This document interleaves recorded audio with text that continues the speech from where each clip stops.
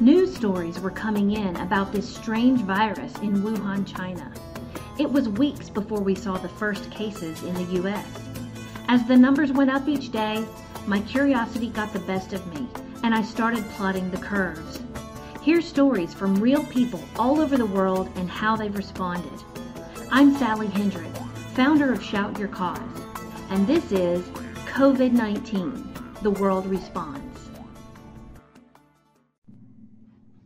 Hello, Mary. Do you go by Mary Grace or Mary? Mary Grace. Mary Grace. Mary Grace Gardner, welcome. Thank you for coming to talk with me today. Tell me a little bit about yourself before we get into this, COVID talk that we're going to have. Yeah, so thanks so much for having me. I'm so excited to have this conversation. I am a college admissions and career coach, and I run a company called The Young Professionista, where I help hardworking students with getting into their ideal school and professionals with landing their ideal job. Okay. And we met online in a business learning group about 4 or 5 years ago. Oh my gosh. I think, well, the year I started was 2015, and then I left corporate in 2016. So tell me, when did you start in that class? Was it the same year? I think I started, it might have been shortly after that, because it was right when I was pregnant with my first child. And Okay.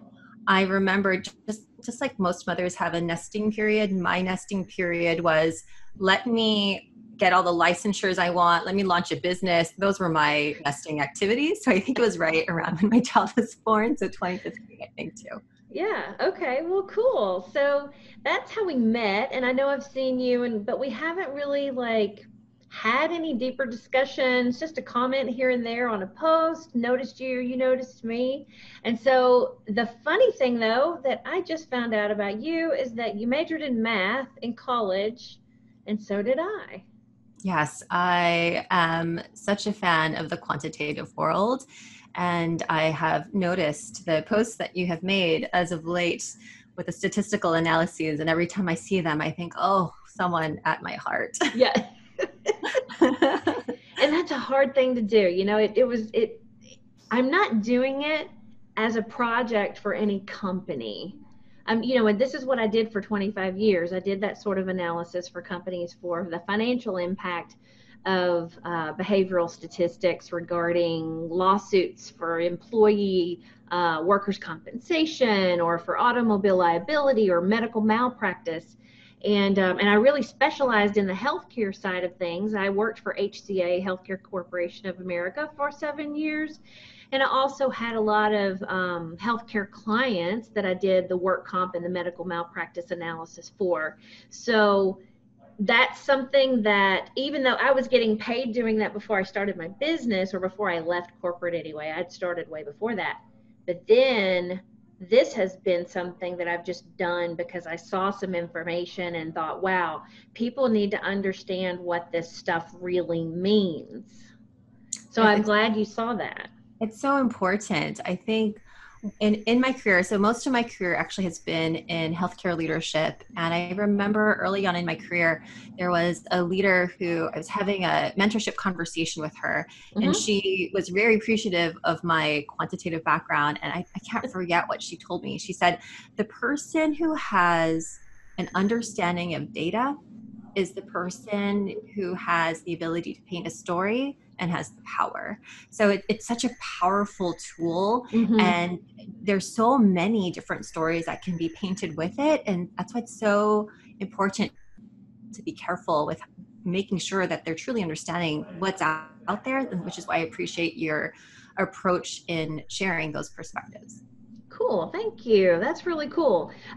Statistics and stories, I think that all kind of goes together. And the funny part about it is that the numbers are the truth tellers.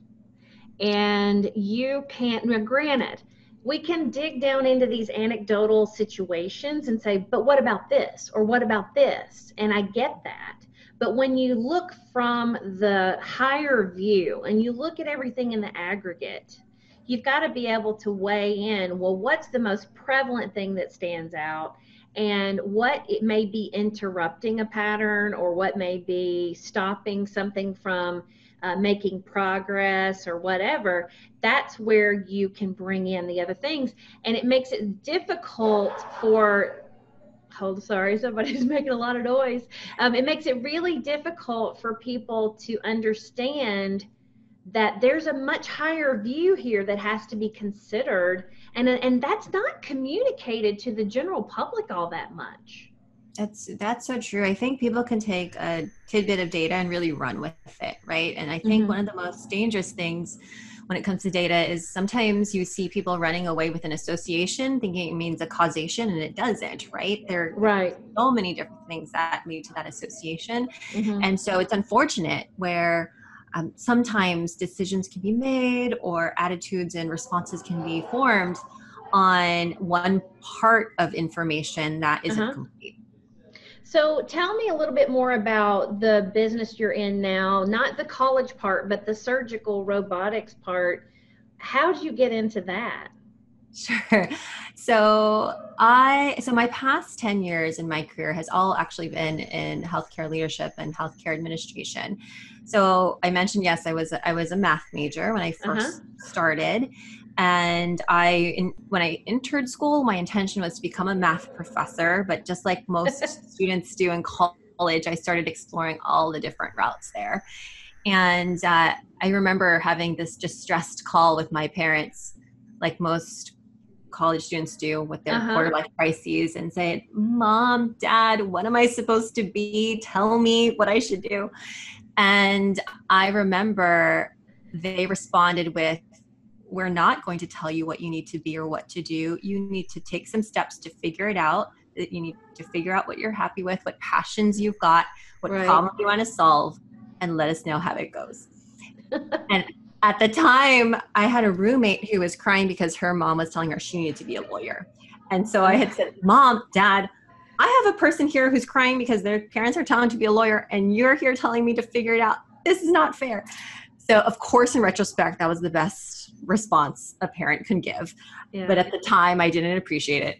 And so when we hung up from the call, I said, "Okay, great. That means I'm going to have to figure it out. No one's going to tell me." So I explored all sorts of different things when I was in college. I tried genetics research. I did health policy research. I in the arts and dance, and so lots of different things.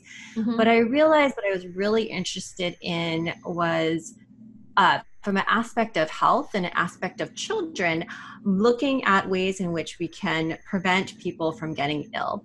I like most students also, I explored becoming a pediatrician, and I volunteered in a pediatrics intensive care unit.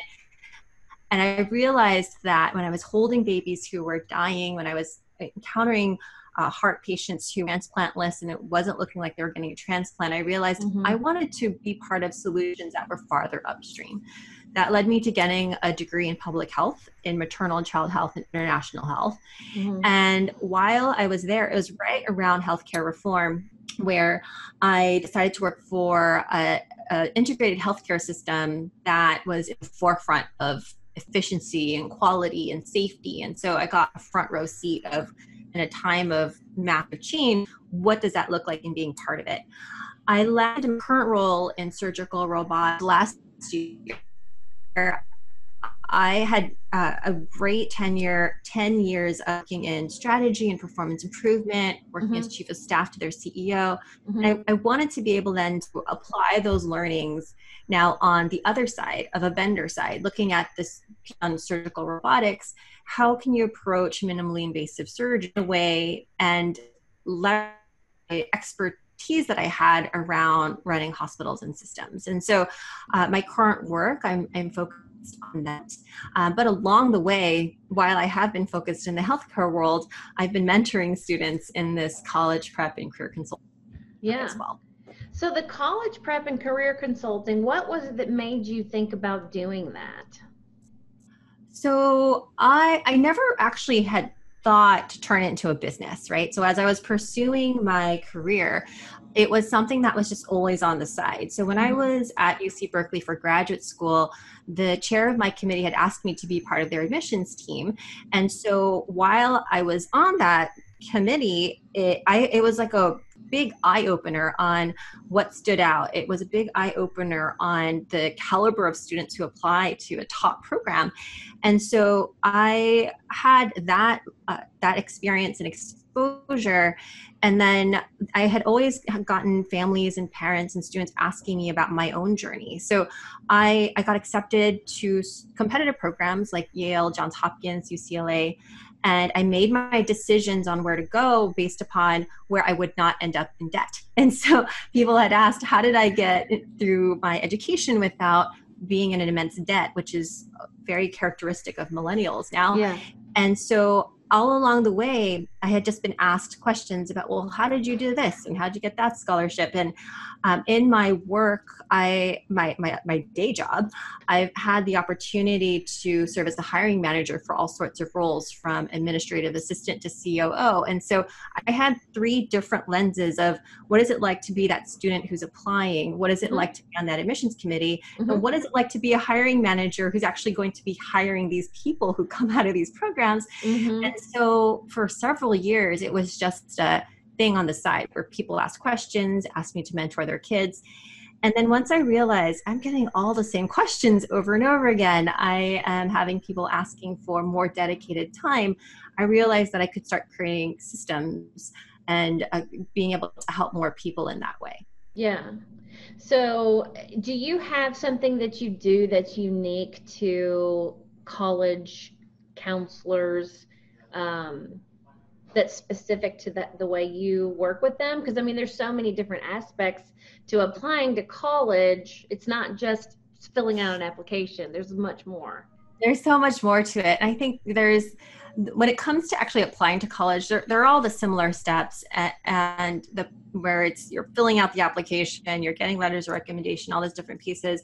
But for me and my approach, the parts that I focus most on are your essays, how to really highlight your unique and individual value. And that itself is a journey for a student to figure out what that looks like. The second is extracurriculars. So while there are the standard ones that you are accustomed to seeing, helping students with really figuring out what's their personal passion project, what's something that they care about in terms of a problem they want to solve, big or small, but really customizing it so that they can figure out, is this something they want to pursue in a longer term? Is this something they're interested in as a potential major? But being much more intentional about what it is they're devoting their time to. And then the third piece that I really focus on is on life skills. So because of my hiring manager hat, I know that there's so much more importance than just the book smarts. It's also things like being able to be a leader and a speaker, and having grit, having a growth mindset. And so those are the 3 areas in which I particularly focus on, to make sure that students, as they're figuring things out, that they are, when I'm looking at the long term of employability, that's what I'm really focusing on. Yeah. Well, and that makes a lot of sense. And I don't think I ever remember hearing any of that back in the 80s when I was graduating high school. So that would have been a nice exercise to go through with a counselor. So I talked with another counselor recently on my podcast who works with a lot of people from the Northeast and from the Chicago area. She lives here in Nashville, was a friend of mine here. She also works with people here, but most of her contacts are around the Boston area and also around the Chicago area. And she talked about how the COVID-19 has really changed the way that these students are thinking about this fall for their freshman year, or whatever else they're planning to do, in 2 years, because obviously you work with students a few years before they're ready for college to get them prepared and, to make sure they're taking the classes they need to go in the right direction, or doing the projects that they need to be doing. But she's seeing that a lot of people are really changing their minds about how they're approaching this freshman year. Have you run into that with any of your clients? That's so interesting, because in peer groups, I'm hearing that as well. For my particular batch of seniors who are now transitioning over and getting ready for college, for me, it's no. We have talked through what's the game plan now with this change, and in terms of what it is that you want out of first year, how can we still maximize that, even if you're not getting the typical first year experience, and coming up with contingency plans. And I think that's why it's so important to talk about resiliency. It's so important to talk about grit, growth mindset with students, so that it's still devastating, don't get me wrong, but then there's an understanding that there's still an opportunity to grow from this, right? And how can you make up for it second year of college and still get those first year of college type of experiences? And so I haven't had any of my students who wanted to defer for the year, to take a year off before going into college. But most of them have talked to me about, well, okay, this upcoming summer, what can I still do? Because my internships aren't happening. Summer jobs aren't happening. Let's talk through what are ways in which I could still cultivate my skills. And so I have students who are in EDX courses because they wanted to learn about programming and they don't want to lose the opportunity to continue building. I have students who are doing digital internships, helping businesses. And so I think part of the nature as well, my student and my clientele, I have students across the United States, but also in different countries. And so from that, there was already this kind of global perspective, this digital perspective of how can we leverage resources in a different way. And so the greater I think population regarding moving into college, I know is having these questions. And I think for my students, we've been talking about it throughout the year that this might be a reality. So let's talk about options now so that you're not shocked first year of college when you're not able to be on campus. Right. The other thing that this other counselor had mentioned was that some people were making switches on where they were going for financial reasons, because we have had a lot of businesses and a lot of individuals get hit personally, and it makes them like, okay, I'm not sure if I'm going to go to this particular school right now. Maybe I'll defer that application if they can. I don't really know these details, but they're thinking that they're going to do something else closer to home or a little bit cheaper or whatever to get some of those initial classes out of the way. What do you think about that? So I have, in terms of my clientele, I have a bit of a range, and there's a subset of my clientele who I work with that are completely pro bono. They are a subset of students who come from underserved communities. And the first thing I talk to them very bluntly about is finances, right? Is making sure that as we're making our decisions and figuring out where to go, now is the time to start thinking about your financial decisions. And so for the students who are applying this upcoming cycle, it's a reality of what might that financial situation look like. And so we're having those conversations now on alternatives. And so for those who are applying this cycle, my recommendation to those who are thinking about the financial impact is to make sure you have a range of opportunities to choose from. That I would rather a student at the end have too many things to choose from than not enough choice. And so we've talked through, well, what's the option of doing something local? What's the option of actually going to community college for 2 years? Because the degree you have at the end of the day won't say they started 2 years in community college. It'll just say the name of the university. You graduated from wherever it was. Exactly. Yeah. And so we're having those I think it's so important to have a realistic picture of the impact. I had a student who I was mentoring, and she was debating about, do I go farther away from home? Do I go closer to home because of this COVID situation? Of course, your parents were worried about accessibility to the student if there was an emergency. She was also looking at the financial situation. And so at the end of the day, the financial pieces are a real consideration. And so making sure that students understand, if they're not in a situation where they're getting full academic scholarship or need-based scholarship, or parents aren't in a situation where they've saved the money to be able to pay for things, that the student have basically a reality check of how will they mitigate this huge debt they might potentially be in.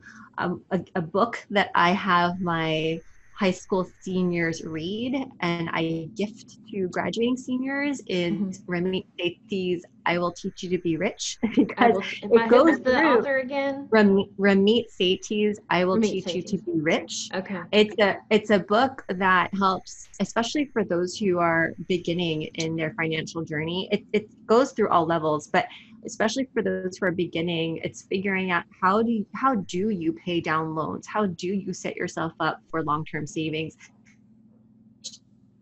I know is not the first thing students are thinking about, but once they start getting those bills, they will start thinking about. And so it's a book that I say the summer before you go to college, here's a good book to read. And take a look at this book. Yeah, really. Because I think that the idea that millennials probably have gone through the last, decade or so is that, oh, I'll just pay it back. And then they get to the reality of paying that back, and it's years and years and years, and can be like some people's house payments. Absolutely. It's such a big deal. I remember it was a hard conversation for me with my parents when I was trying to choose which school to go to. When you see something like Yale, it's very attractive, or Johns Hopkins, very attractive, but then you look at the bill and you say, will that be much different than you go into this other university? Will the opportunities be different? And my decisions in terms of which schools I chose really was which gave me the most academic scholarships. And I'm going to go for that because I didn't want to be in that debt. That's what I have too. seen my peers, right? And it makes such a big difference on your life, like being able to start off without debt or little debt, being able to see that lifestyle versus someone in immense debt. It's pretty a stark contrast. So it's a real conversation, I think, in light of COVID-19 and people's financial situations changing. I do think it's a conversation parents and students need to have about acquiring debt. How are you going to pay it? Who's going to pay it? And making sure that there's clarity of expectation. Yeah, exactly. So are there any particular challenges that you are running into because of the COVID-19 situation? And then after we talk about that, let's go into what you think it might be changing going forward. Yeah, in the college admissions and career coaching space, I think a particular challenge is that because everything is pretty much either shut down or virtual, there are a lack of opportunities for students to really explore their interests in the traditional route. They're not going to sports, they can't go to clubs and activities, they can't go to their lessons. And so students are wondering, well, how do I stand out? Now I can't even, or how do I explore my interests? There's nowhere for me to go. And then the other thing that I saw as a challenge was that students were feeling like there wasn't this creative outlet for them to have to be able to express what they were going through COVID-19. Saw a lot of worry, especially the students I was coaching individually. There was worries about isolation, about not being connected to other people. And so that was a big challenge that was coming up with COVID-19. Tell me, I didn't want to forget about this, that quarantine journal challenge that you threw out there. Yes. Tell me what that was and how that really opened your eyes as to what these kids are thinking about. Yeah. Thank you for asking about that. So it was after I was speaking to some of my students, like I mentioned, I have who are in different countries, and I actually have some students in China. And when I was talking to them early this year, and this is I know a US mentality, so I'm just going to be upfront about this. When I was speaking to them in January and they were telling me about COVID-19 and being in isolation and wearing masks, and I thought, wow, that is such a problem, a big one that I cannot imagine ever being here, right? And so when they were talking to me about how they were getting stir crazy not going outside, and how they're trying to get into academic and doing their academics all online, and I'm thinking, wow, this is just the most intense thing I've ever heard. Like, how can that be? A whole country shut down. And so I'm going to admit it, but I think the entire world will admit, like, you would never have thought that was going to be here in the United States as well. Like in January, I was getting indications where my students were telling me exactly what life was like for them. And then it became exactly our life in March, where I realized I had these signs so early on. Not that I could have done anything differently, but I saw it early on. Yeah. And so, but I was realizing, talking with those students kind of through their journey, because they're on the curve high, earlier than we are in terms of our COVID-19 journey. I was recognizing that the students I was working with who were going under quarantine and isolation, that they felt isolated. So even though they had these Zoom meetings, even though they were at home with their families were also coping with COVID-19, trying to get adjusted to work from home situations. It was chaos. And students were feeling like, I have no one to talk to. I feel alone in my thoughts. And so literally this was one of those things where at midnight I woke up and I said, oh my gosh, what if students had an opportunity to write a journal specifically related to this? And the reason I thought of that was when I was a senior in high school, at the time I thought this was a silly assignment, but my AP language arts teacher, he assigned for us to do basically a memory book so we had finished our exams, we had finished the AP tests, and he had asked us to complete this memory book where we had to do things like interview an elder in the family, or have your best friend write a letter about you, or at the time when I was doing this, it was describe what it was like for you when 9/11 was happening, and where you witnessed it and how you saw it on TV. And so at the time I thought, oh my gosh, this is such a fluffy assignment. I've got other things I need to do. But in retrospect, it was probably one of the most meaningful assignments I ever did. So that event when I was writing about was 9/11, when my little brother and I turned on the TV and watched it together as we were getting ready for school, and what a horrific thing to witness together. And I had my little brother with me, or the person who wrote that letter, that best friend who wrote that letter, my best friend in high school ended up becoming my husband, right? And so I have that as a memento. And then the family member whose interview I captured was my grandfather, who had passed away, right? And so these are things that for me are this so that I thought, well, what if kids could have that today? And so in a flurry of just, sometimes when the thoughts and inspiration comes, it just flows. So I wrote 30 prompts, and I said, these are things I think that would help with students processing what's going on. And as they're capturing these things, this could also help inspire them on their college application essays when they're ready to do so, right? I was going to say, this has got to be a huge advantage to already have those thoughts captured raw in the moment. Yeah. Sometimes, and it doesn't matter if it's perfect. You know how you hear this, done is better than perfect? It's just like, step out and just do something. Just do it. Yeah. Do it, because you're going to stumble along the way, but that also shows that you're being authentic in the work that you're doing, and they can pull back from that. I would have anything, give anything to have my thoughts written down when 9/11 happened, or when something else happened in my life, because I was, what was I? I was a young mother that hadn't had my third child yet. So there's a whole different perspective that you're thinking about at that point in your life.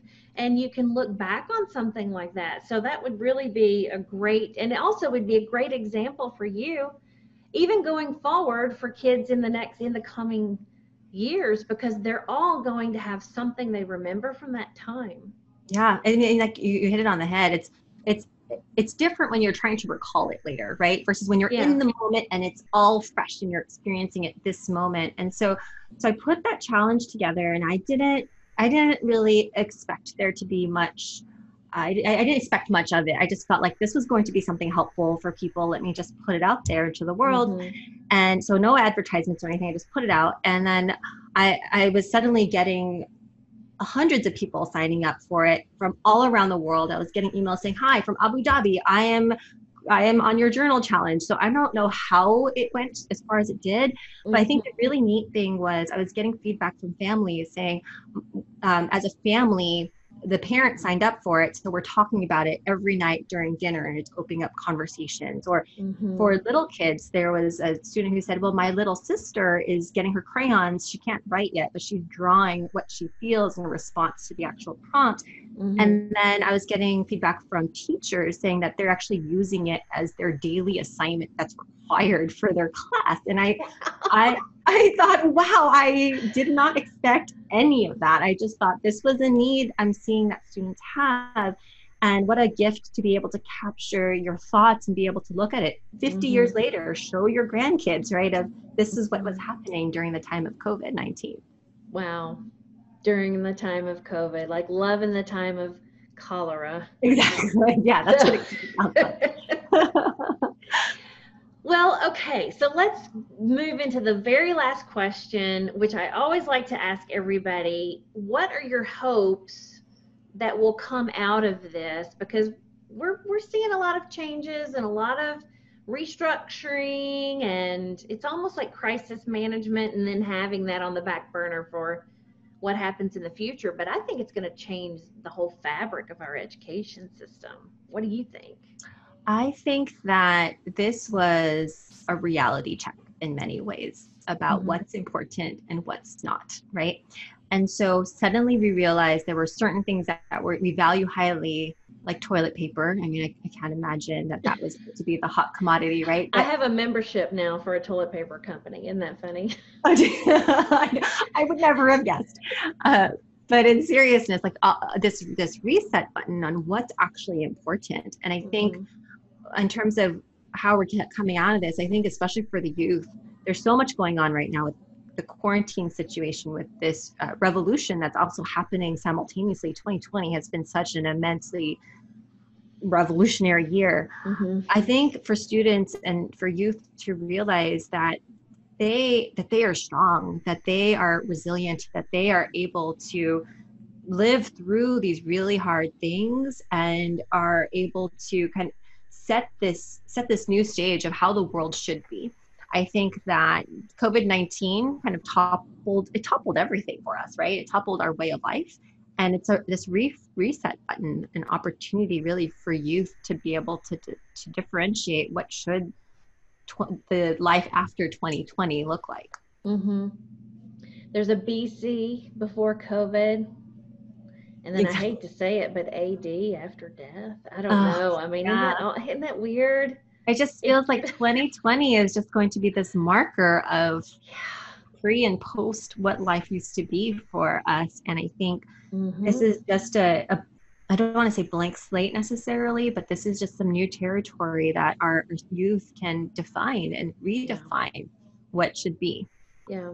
It's like this giant mental breakdown that is going to create this whole new rebirth, hopefully, to make amends for all the things that we've been doing wrong. I feel like we've been chasing greed and money and all these different things. I mean, that's a whole different discussion for another day, but it just feels like there's something that's new and amazing that may be coming out of this. At least that's my hope and vision. So I love seeing that you are in a position to look at life from so many different perspectives, like a lot of women who are having these extra businesses that they're creating to help the world a little bit differently.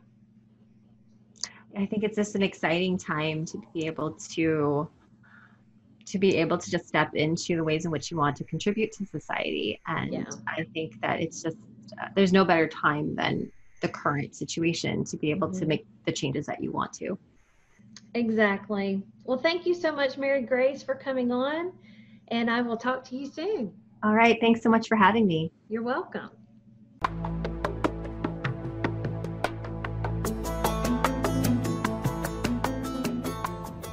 Thank you for listening today. Subscribe to this podcast to hear all our episodes. Go to shoutyourcause.com to our podcast page for information on our guests and notes from this show.